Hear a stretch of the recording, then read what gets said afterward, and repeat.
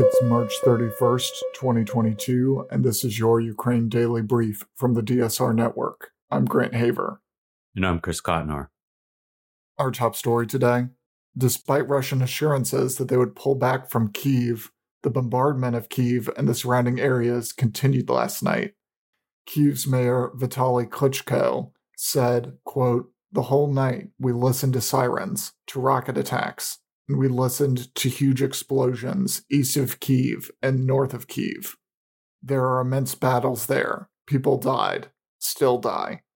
The Pentagon assessed that Russia has started to reposition under 20% of their forces around Kyiv. The White House has released new intelligence reports that Russian President Vladimir Putin was misinformed by advisors about his military's poor performance in Ukraine.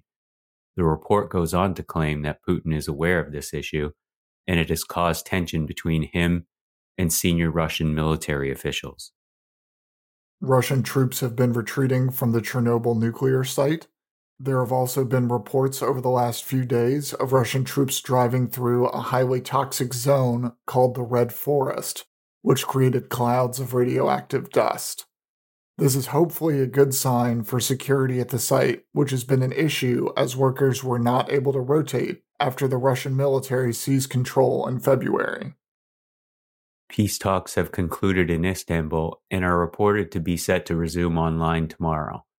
Ukrainians have been pushing for a meeting between Putin and Ukrainian President Volodymyr Zelensky, but the Russian negotiators said more work was needed on a draft treaty. Google's threat analysis group has reported that Russian hackers have recently attempted to penetrate the networks of NATO and the militaries of some Eastern European states. In response, NATO said in a statement that, "We see malicious cyber activity on a daily basis." This story for me highlights Russia's relationship with bad actors. Ransomware gangs act with almost complete impunity within the country, and mercenaries like the Wagner Group serve as deniable military assets around the world. Even if not directly controlled, the level of coordination between the Russian government and malicious groups makes them functionally a part of Russia's ability to project power. A huge problem with unorthodox forces, though, is that they can go off script, and Russian groups could escalate this conflict without oversight from Moscow. In a phone call with President Zelensky yesterday, President Biden said that the United States intends to provide the Ukrainian government with $500 million in direct budgetary aid. He also spoke about how the U.S., along with our allies, are working around the clock to provide Ukraine with the security assistance it needs. The administration is also prepared to offer more than $1 billion in additional funding toward humanitarian assistance and $11 billion over the next 5 years to address worldwide food security threats. The United Nations named 3 human rights experts on Wednesday to investigate possible war crimes in Ukraine. The independent panel, led by Erik Mose of Norway, will probe all accusations of rights abuses and violations of international humanitarian law, quote, "in the context of the aggression against Ukraine by the Russian Federation," end quote, a statement said.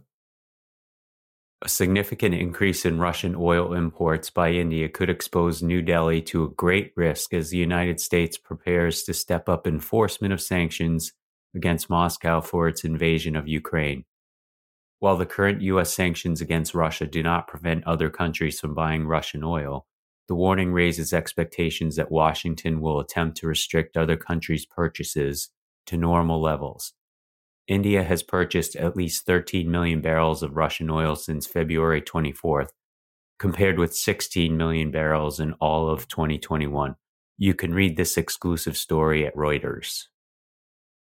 Russian Foreign Minister Sergei Lavrov is meeting with his counterparts in China and India this week. Lavrov's trip will offer him the opportunity to gauge the state of Russia's relations with China and India as they come under increasing international scrutiny over their lack of forceful response to Moscow's invasion of Ukraine.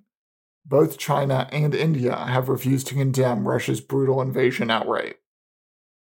President Biden is considering a plan to release 1 million barrels of oil a day from the Strategic Petroleum Reserve for as long as 180 days. a move that would add a large amount of oil to the global market. If fully enacted, the president's plan would release 180 million barrels from the reserve, which is intended to help the U.S. weather spikes in demand or drops in supply. About 550 million barrels of oil are currently in the reserve.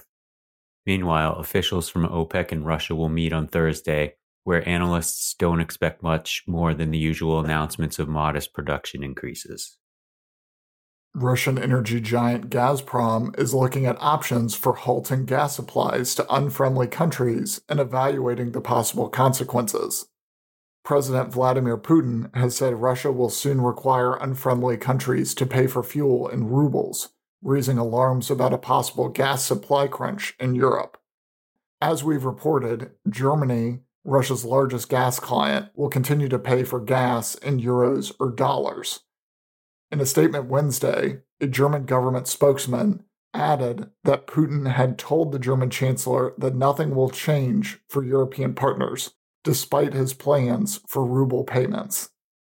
The ruble firmed on Wednesday, extending a recovery and heading toward levels seen before Russia launched their attack on Ukraine.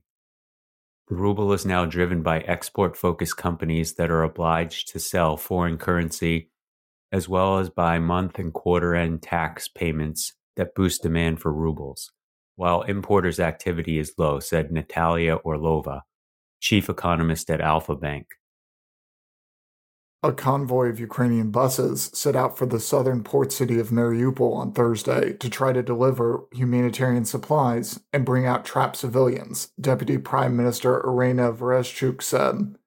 She said 45 buses were on the way to Mariupol after the International Committee of the Red Cross confirmed with Russia that they had agreed to open a safe corridor.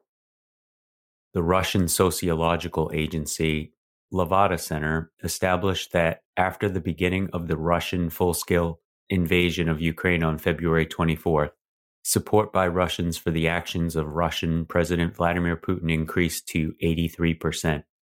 Sociologists from the Levada Center recorded Putin's support at 69% and 71% in January and February, respectively. That's all the news we have for you today. Be sure to rate, review, and subscribe so that more people can find the show. If you have a tip or topic you'd like us to cover, please email us at udb@thedsrnetwork.com. Members of the DSR Network will receive an evening newsletter version of the Ukraine Daily Brief. So go to thedsrnetwork.com and become a member to make sure you never miss any of our analysis. If you want more in-depth discussion of these issues, tune into Deep State Radio to hear former U.S. Ambassador to Ukraine, Masha Yovanovitch, talk to David Rothkopf about her new memoir, Lessons from the Edge. Stay safe and stay tuned to the Ukraine Daily Brief from the Deep State Radio Network.